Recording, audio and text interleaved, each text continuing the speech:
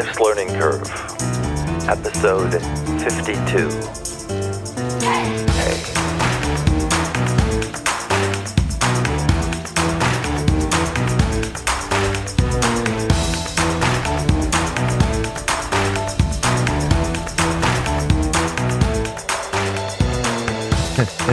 Podcasting not very far from the brand spanking new axe throwing business. Hey, right downtown here in the Midwest. It's Life's Learning Curve, the podcast.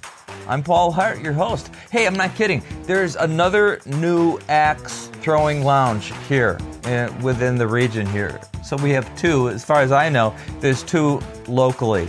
I'm seeing a growing trend here. Just why are so many people needing to throw axes these days? Think about that. You know what? I was taken back today. I rode my bike for the first time in a couple of years, and there was some major fallout for me. But more on that later. Escape. Let me just say that bikes, were always really important in my life, throughout my life. I was told that when I was a kid, I was very shy, and I was always searching for any way to find my voice and my confidence. I was very quietly looking for myself. Little did I know having a bicycle would actually help me emerge from the hazy shyness that I maintained throughout my life. But it took me most of my life to truly understand life's privilege of bike travel. Life's Learning Curve. I'm Paul Hart, episode 52. Just like riding a bike. Stand by. We were taught at a very early age, usually by a parent, for me it was my dad, to ride a bike. And after learning to balance and not falling over at an early age, we visualize a grander purpose for that bike.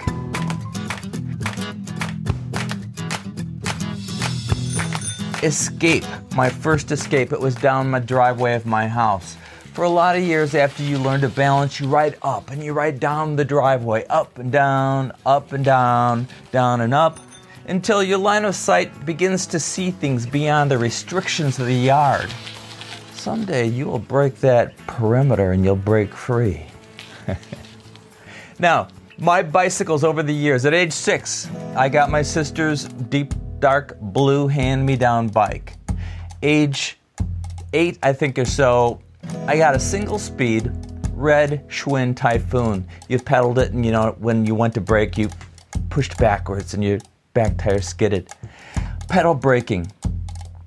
Great for laying skid marks by the back patio of our house and making my mom yell, "Knock off all the skidding. It sounds like a dog is being hit by a car." Age 10. A golden-colored Schwinn 3-speed that I scrimped and saved for over a year to try and purchase. At age 16, I got a green no-name bike, literally no name, it was green. And I bought it at a clothing store called Gunter's Men's Fine Clothing in St. Charles, Illinois. Yeah, weird, but true. Yep. Now, I took that green no-name bike from high school through all of college and into adult life through marriage.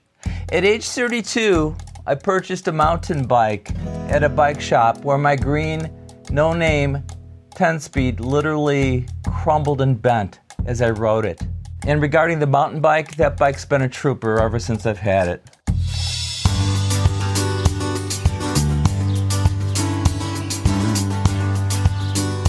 Finding a new me. Now, in second grade, the rules changed for me regarding staying in the perimeter of the yard. My mom and dad said that if 7-year-old me watched for cars and stopped at all intersections, I would be allowed to bike outside the yard's perimeter. I was allowed to ride my red Schwinn Typhoon bike, the one that when you pedal backwards, the brakes applied. I could ride it 3 blocks away, all the way up to Cleveland Avenue. So after school, most days, I pedaled to play with my friend Paul up on Cleveland Avenue. Now, getting back to the shy thing, I was told early in life that I was shy. People tell you this all the time if you're shy. You're shy. Okay. Hey, all I knew was that I thought a lot. but I spoke very little. By getting to bike to Paul's house, we then took our bikes everywhere. And sometimes we even went to the Forbidden Creek area where my bike got full of dust and dirt and creek water when some older bullies tried to terrorize us. See Life's Learning Curve called The Creek for more on that. But away from the creek, Paul and I rode our bikes because we're in second grade as fast as we could, stopping at the intersections. But then we'd slam on the pedal brakes, making the bike tires skid. We had contests, the longest skid, the loudest skid. We put playing cards in the spokes of our bikes with clothesline clips to give kind of an engine clicking sound. And we proudly rode our bikes up and down Cleveland Avenue, making engine sounds, manual shifting. So you're on your bike and you're going...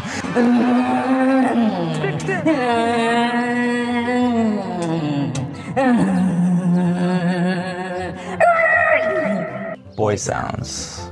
We were making boy sounds. The quiet, shy version of me was learning how to cut loose a bit, thanks to my red Schwinn Typhoon bike and my ability to exceed the perimeter of my yard and my friend Paul. Now back at home, my dad encouraged me to wash my Schwinn Typhoon bike and oil the chain of my bike weekly. I did. You got to take care of your bike. Because he took the time to show me how. He was teaching me, life responsibilities. He taught me that having a bike was a privilege. It was a privilege denied to many. Not everybody had a bike. He didn't have a bike growing up. However, he was proud to get me a bike, even if it was a used one at first. Listen, son, not everybody has a bike. You're lucky to have it. Take care of this bike. Treat it like it's one of the most important things you own. Be proud that you have a bike. Okay? Okay, Dad. Thanks.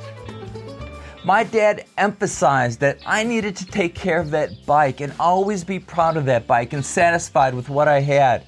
I needed to be a happy owner. My dad took good care of our house, and he took good care of the cars. Always, therefore, I needed to show responsibility and care for my bike.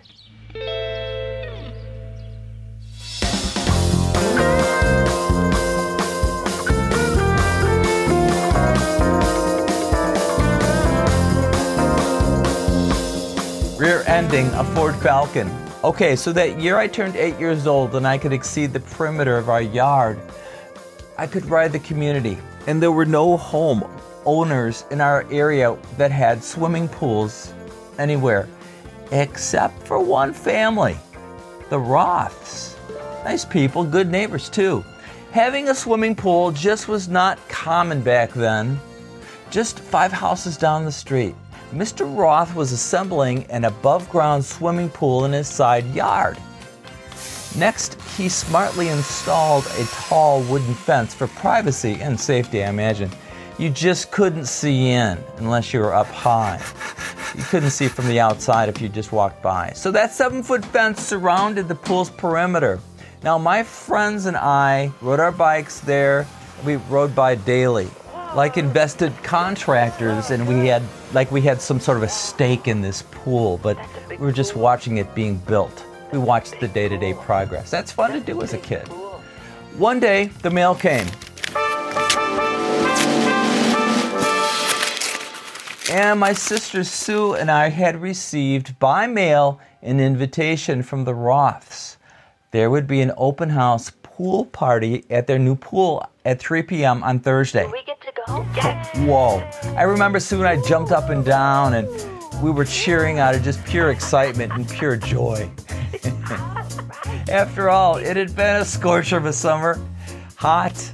My mom advised us some things. She told us that sometimes other kids can be kind of, out of control in a pool. Make sure you both have fun when you go there, but be careful of the other kids and be good, positive, happy guests. Use your manners. Maybe the Ross will invite you back to their pool someday. If you can be happy and positive. Happy? Yeah, check. Polite?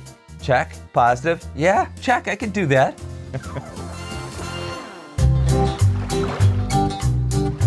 When Thursday came, my older sister Sue, by 3 years, she was charged to watch me. And we left for our short walk. It was a distance of about 5 houses down the block. My mom once again reminded us of our manners and to thank Mr. and Mrs. Roth and enjoy the experience, no matter what happened. The Roths had kids of their own, but as I remember, they were older. Well, one was Sue's age, but they were older than I were, so we didn't hang out or play together. But it was nice to be invited as a neighborhood kid.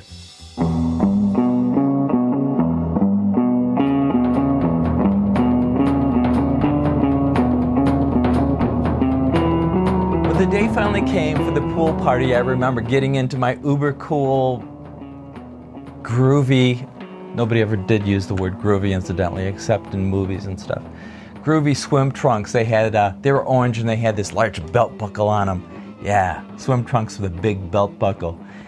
That was in fashion at that time. And my sister Sue wore a black one-piece and a swim cap, because girls just always did. My sister Sue and I made our way to the Roth's house. I recall entering and putting our beach towels on patio chairs by the pool and having a hot dog cooked on the grill. We hadn't done that before. Cool. We had red Kool-Aid. Icy. It was hot by the grill, and the mid-August day had already hit the 90s. So the obtuse heat of the summer gave way to that swimming pool, up the 5 steps to the deck. And I was in. A refreshing, energizing dive into sparkling blue fresh water immediately. Paradise in my own neighborhood. Just amazing, I thought. That day, all of the other kids that were invited, the rest of the neighborhood kids as far as I could see, were easy to get along with. And I fully was at ease in that pool that day, splashing and dunking and swimming and diving. Yeah. After a couple of hours quickly passed, our fun day in the water ended. Sue and I happily walked down the block back home. We excitedly told my mom and dad all about it. And of course we asked if we could please have a pool too. Please have a pool, Mom. No, we're sorry, kids, but, we're on a budget right now. Now, even at that age, I respected that, and I never whined or complained about that fact. That was just the way it was. I was always kind of proud that my family managed money well. I never said anything about it, but I had this feeling we were doing okay, and it was because we managed our money, or they did. It was kind of odd for an 8-year-old, but that was how I felt. I couldn't wait for the next pool party or invitation over to the Roth's pool. Little did I know that that would be my last invitation to swim there, but I didn't know that yet. So, at 8 years old, at that time, daily, and I mean yes, daily, I got on my red Schwinn Typhoon bike and I rode past the Roth's house, craning my neck up high to the left, and I'd hear kids splashing around behind the large fence. And you know what people always say, you never want to feed a stray cat because it's going to continue to come back looking and clawing for more food. Well, that's what happened at the Roth's pool in their uber cool backyard. Daily I'd pass that pool and I noticed random neighborhood kids actually standing, trying to scale the fence to enter the pool. True. That just wasn't right. I knew that, but they were ruining it for the rest of us. I'm sure that made Mr. and Mrs. Roth think, well, we can't invite everybody back all the time. I understand that. A lot of kids. Once or twice, Mrs. Roth did invite these kids that stood on their fence into the pool to swim, but it wasn't very frequent. Why is this in my bike episode? Well, here goes. Every day that summer, I continued to ride my red Typhoon Schwinn bike past the Roth's pool. I was so focused on that pool, looking to the left, getting up as high on the pedals as I could to see if I could see over the pool, that I unconsciously ignored what was in front of my bike and me. So, very slowly coasting, I crashed into the rear of a parked car. Now, I did this not just once, but twice that summer. Rear-ending that same parked car across the street. It wasn't the Roth's car, it was the people across the street. And both times I flipped forward over the handlebars of my bike, sprawling me on the rear trunk of that parked deep gray Ford Falcon. Did I scratch that car or dent it? No, I checked. I got off both times and I examined it. Everything, and I mean just about everything, was made to a higher quality back then. My handlebars did twist both times, easily fixable. These days, when I return to the old neighborhood and drive around, I get the chance to revisit my old haunts, and one of the first memories that just flashes quickly is that summer when I double crashed my bike and landed on my back on the trunk of that Ford Falcon. Yet, without that red Schwinn Typhoon bike, I would have never learned to pay better attention to the road when I was on a bike, or even later in life when I was driving a car.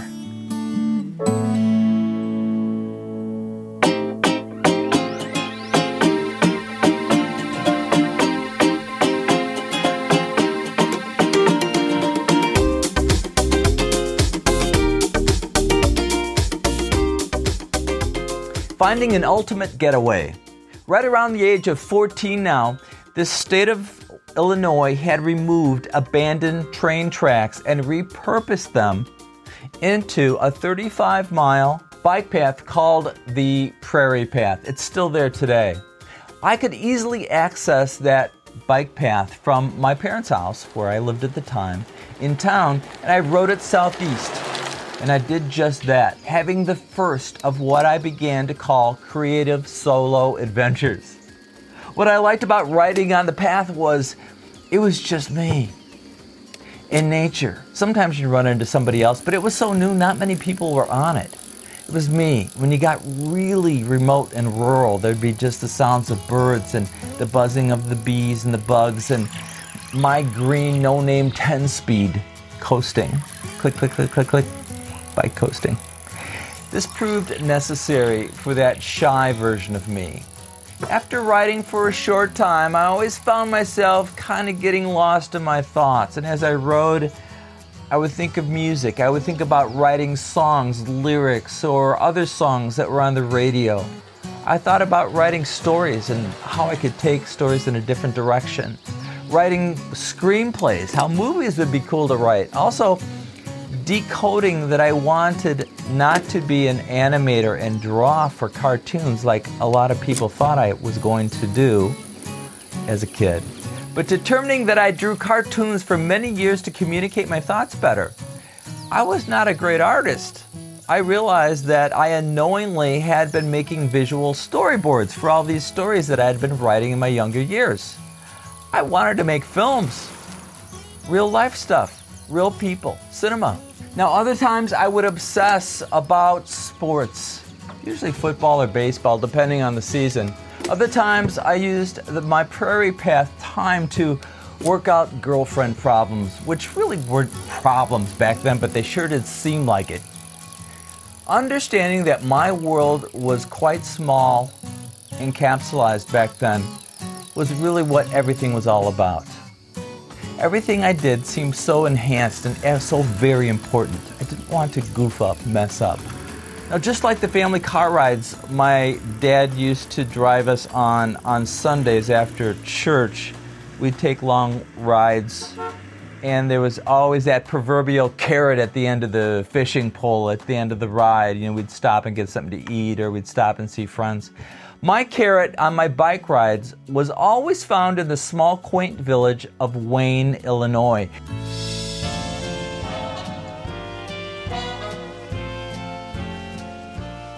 There was a true, real-to-life existing general store in this small village, and I would exit the bike trail, pedal the streets westerly, coasting down those blocks.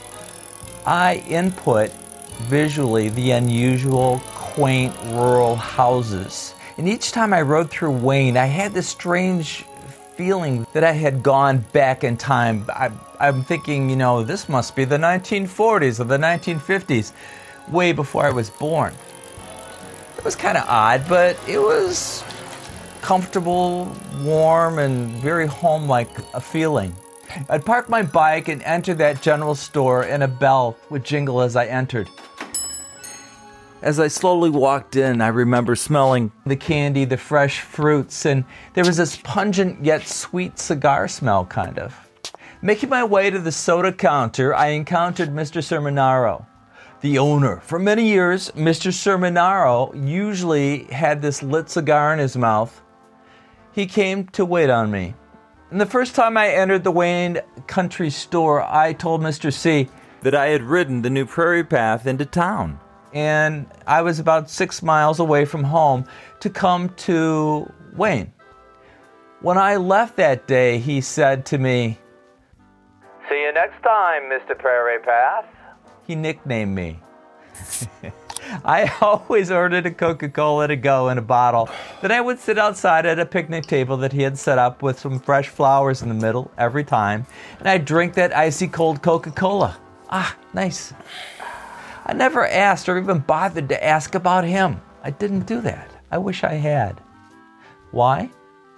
That's because for the next 10, 12, 15 years or whatever it was, each time I came into Wayne on my bike, my green no name, Mr. Sermonaro recognized me and happily called out, "How's your day going, Mr. Prairie Path?" I always smiled and made small talk, usually about the day's beauty or the new display in the small country store, until the day he was just not there anymore. Biking to Wayne, Illinois kind of felt it was comfortable, like I was going back home, or I was going back in time or something. I like that.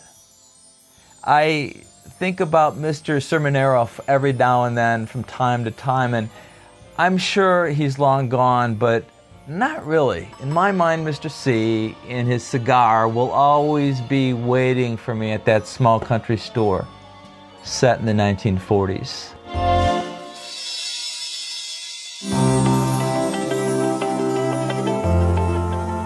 Now, as of today, many train lines have been decommissioned and then repurposed into bike paths. Old train track lines make new adventures as bike trails for families and just individuals. Nice. But for me, a memory for life. Yet without my green, no-name 10-speed bike, I would have never met Mr. C and had my travel back in time adventures.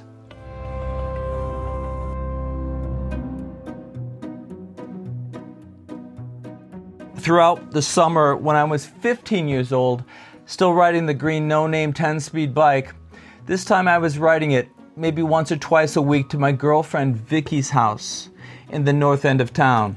Probably my first girlfriend. I was in between freshman and sophomore year of high school, and after meeting Vicky at band camp at University of Illinois that summer, we decided to become a couple. Didn't really know what that meant, neither one of us, but that's what we decided. Life was really simple and it was innocent, and so were we. Too young to date. I frequently found myself on my green, no-name 10-speed pedaling the 4.5 miles from the south end of the town through the large animal-filled area called Lord's Park, traversing up and down the hills. The time frame was the late 1970s, and my hair was a part of who I was back then. Hair was a big thing in the 70s, for guys. Anyway, I always found myself stopping just before getting to Vicky's house at a fast food place called Mr. Burger on the north end of town to grab a small Coke and to regroom. You know, that hair is probably flying all over the place. And guys had some, well, I guess you could call it uncontrollable hair issues. Some of us did. Well, most of us did. Now, I always parked my bike so I could see it when I was ordering it. It was visible to me when I went into Mr. Burger to order my small Coke. I could see it from the window to the door. And nobody ever took my bike, but I was trying to be careful with it. It was before I had a bike lock. Each time I biked to the north end of town, and I borrowed my sister's small blue transistor radio, which was about 3 inches thick, about the size of two remote controls side by side.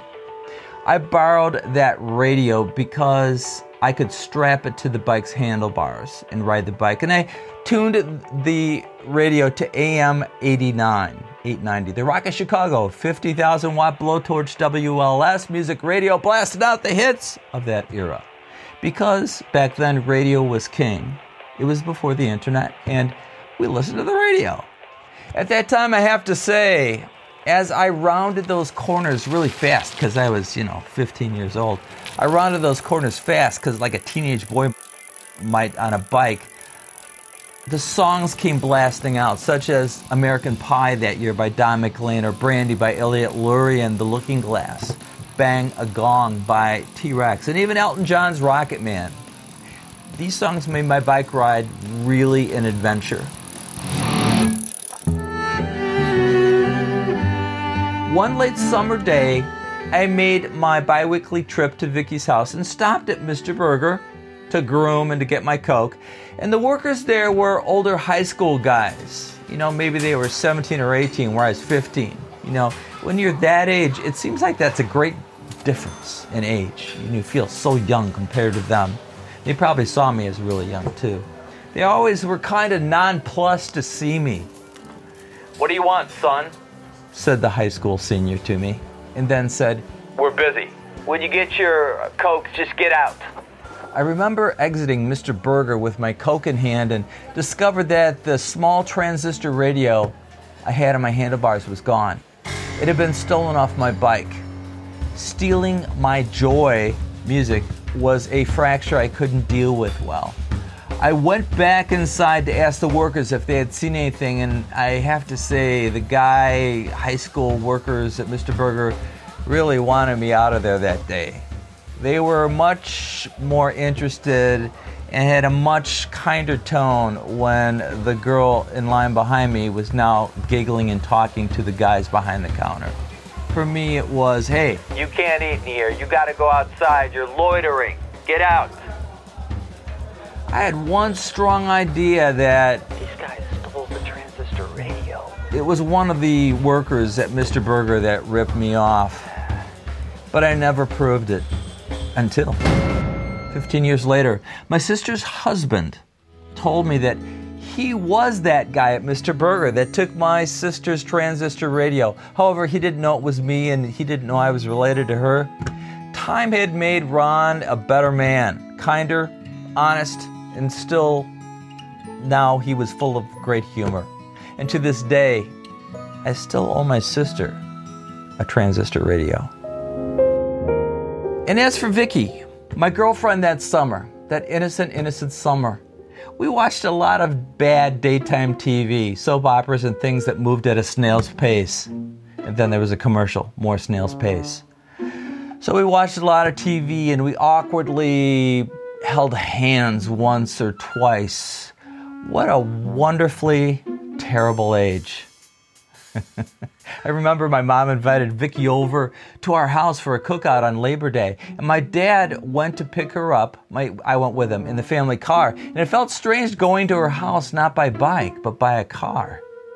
After high school had begun that year and choices for boyfriends multiplied times 4, just let me say that my green, no-name, 10-speed bike stayed with me a lot longer than Vicky did.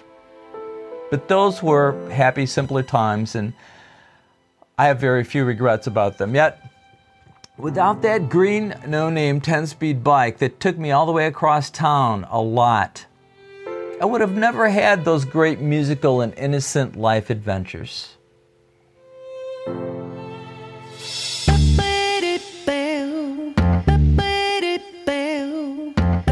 In college, I was still riding my green no-name bicycle, and it got me off campus at Eastern Illinois University when things got chaotic or just were not going well, or it was too hectic and I needed to simplify.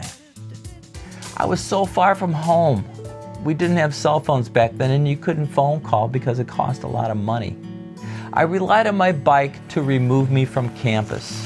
It took me out of the city and relocated me to the end of a very rural, dried up, once muddied access road surrounded by acres and acres of corn. It was a great place to stop in the middle of nowhere, away from roads, away from everything. You could hear the corn blowing in the breeze. It allowed my brain to regroup and to think about challenges and life's frantic pace. And I swear my bike was a way for me to organize or resequence myself. It did a lot for me. For more on that, see Life's Learning Curve episode Eastern Nights.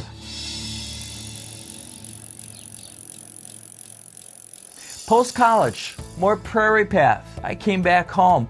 I missed the bike path and the adventure of being by myself and thinking through life and dreaming and creating stories or songs or working out problems, usually stupid adolescent girlfriend problems. These days, though, I have to say my son, who's now 25, took to traveling by bike even more than I did. Didn't talk about it very much, the bike path, but he just kind of gravitated to the bike path. Same one, just like me. And after he got his driver's license, I thought, well, he won't be riding his bike again. Just the same thing I had thought when I got my driver's license, but I still did. He understood and still understands the solitude and the escape of the bike trail. I do know he likes the escape and the solitude. Although sometimes he meets up with friends on the prairie path and even has camped overnight, just probably a few hundred feet, by some natural springs that purges this icy cold water from the earth. That's where we ice down our pop, Dad, or these days, that's where we ice down our beer for the night. I'm sure there's a few stories that a dad really doesn't want to know about what goes on out in the bike path sometimes. But hey, I've got my own adventures which I never bothered to tell my parents. Here's one, such as I remember as a 17-year-old or 18-year-old, I got off, I exited the bike trail out in the country because it intersected a real train line, or one that had been once active, but it wasn't now. So I got off to explore this railroad sidetrack, which still existed. And by accident, I was kicking my foot, and I got it caught between a wedge of train tracks by a switch off the main line. So no trains traveled there anymore, no real danger, but I knew I had to get my foot unwedged. But the drama of my foot being stuck there made my subconscious keep hearing a wailing distant train horn. You know, if you start listening for stuff, you start to hear it. I tried to remove my shoe, but the wedge was tight. I tried using my left foot to kick the wedge foot to dislodge my right trap foot, but all I really managed to do by doing that was give myself multiple bruises. Unsuccessful entirely. Eventually, the stress from worry caused my foot to perspire or sweat, and when that kind of acted like this lubricant, and my foot came out of my shoe and my sock, with the shoe still caught in the wedge there, but I did get it out. Slight sprain, nothing major. It was gone in a couple days. So I was only trapped there. I was caught there for about 15-20 minutes. It wasn't long, but I was by myself, and fear started to creep in. And after it was all over, I took my bike and I went up to and sat on this nearby concrete abutment to the upper left part of the tracks, just off the prairie path. And I heard a train's horn wail again. Yep, a fast-moving 7-freighter car train shot by me. It had not been a defunct train line, as I had heard. I had actually just escaped something pretty dangerous that could have turned out pretty badly. Didn't tell Mom and Dad that one.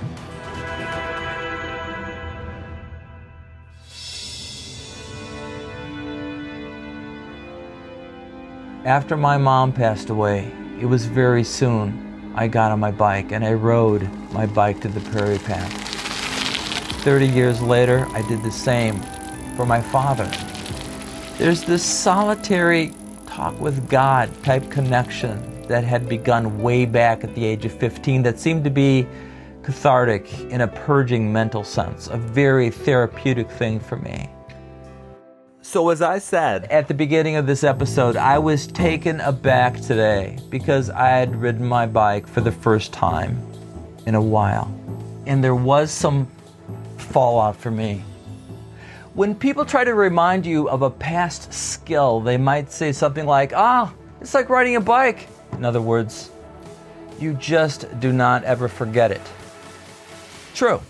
As I zoomed around and I rode to the bank on my bike just a few days ago and to the field to work out, I felt exactly the same way I always have. The muscle memory was there. The uphills were a challenge, but no worse than I remember. I reveled in the solitude, in the freedom. It's great when that stuff comes back. I felt as if I was like 18 years old again, and now, although I'm retired several years ago, mentally I felt 18. You know, you feel that way. You soon begin to assume you look that way as well. Mentally, there I was, 18 years old, riding my bike down the hill and through the small community in which I live. Feeling healthy and upbeat, I stopped to let traffic pass, and I looked up and saw myself in the reflection of a local bakery. It took me a second, but I blinked a couple times and I wondered, who is that I'm seeing? Oh no, wait, who is that? Oh no, that's an old guy. That's me. What happened? Time happened. I thought growing older would take longer. Therefore, I can say this. Life is just like riding a bike. You never forget how to do it, but just don't expect your mental image to match your true-to-life physical image. So do not regret growing older. It's a privilege denied to a lot of people. True. Just like riding a bike, huh? For Life's Learning Curve, I'm Paul Hart.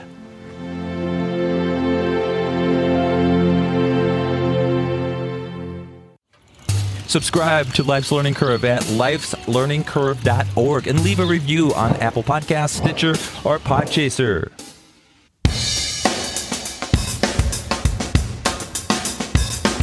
Episode 52 of Life's Learning Curve podcast was put together by producer Sebastian T. Dog, executive producer Paul Hart, technical director Heidi Cerner, editor Paul Richards, audio and sound Riley Hart, production manager Butch Greger, studio equipment manager Don Compton. Find us on Facebook and listen to us just about everywhere podcasts are heard these days. Visit our website as well, lifeslearningcurve.org. And subscribe, read a blog, or shoot us the email. This episode has imaginative voice recreations. To protect the privacy of others, some names have been changed and characters conflated. Episode 52, just like riding a bike. I'm Paul Hart, and we will be back soon when we revisit the Great Southwest one more time, coming up from Life's Learning Curve. We're clear.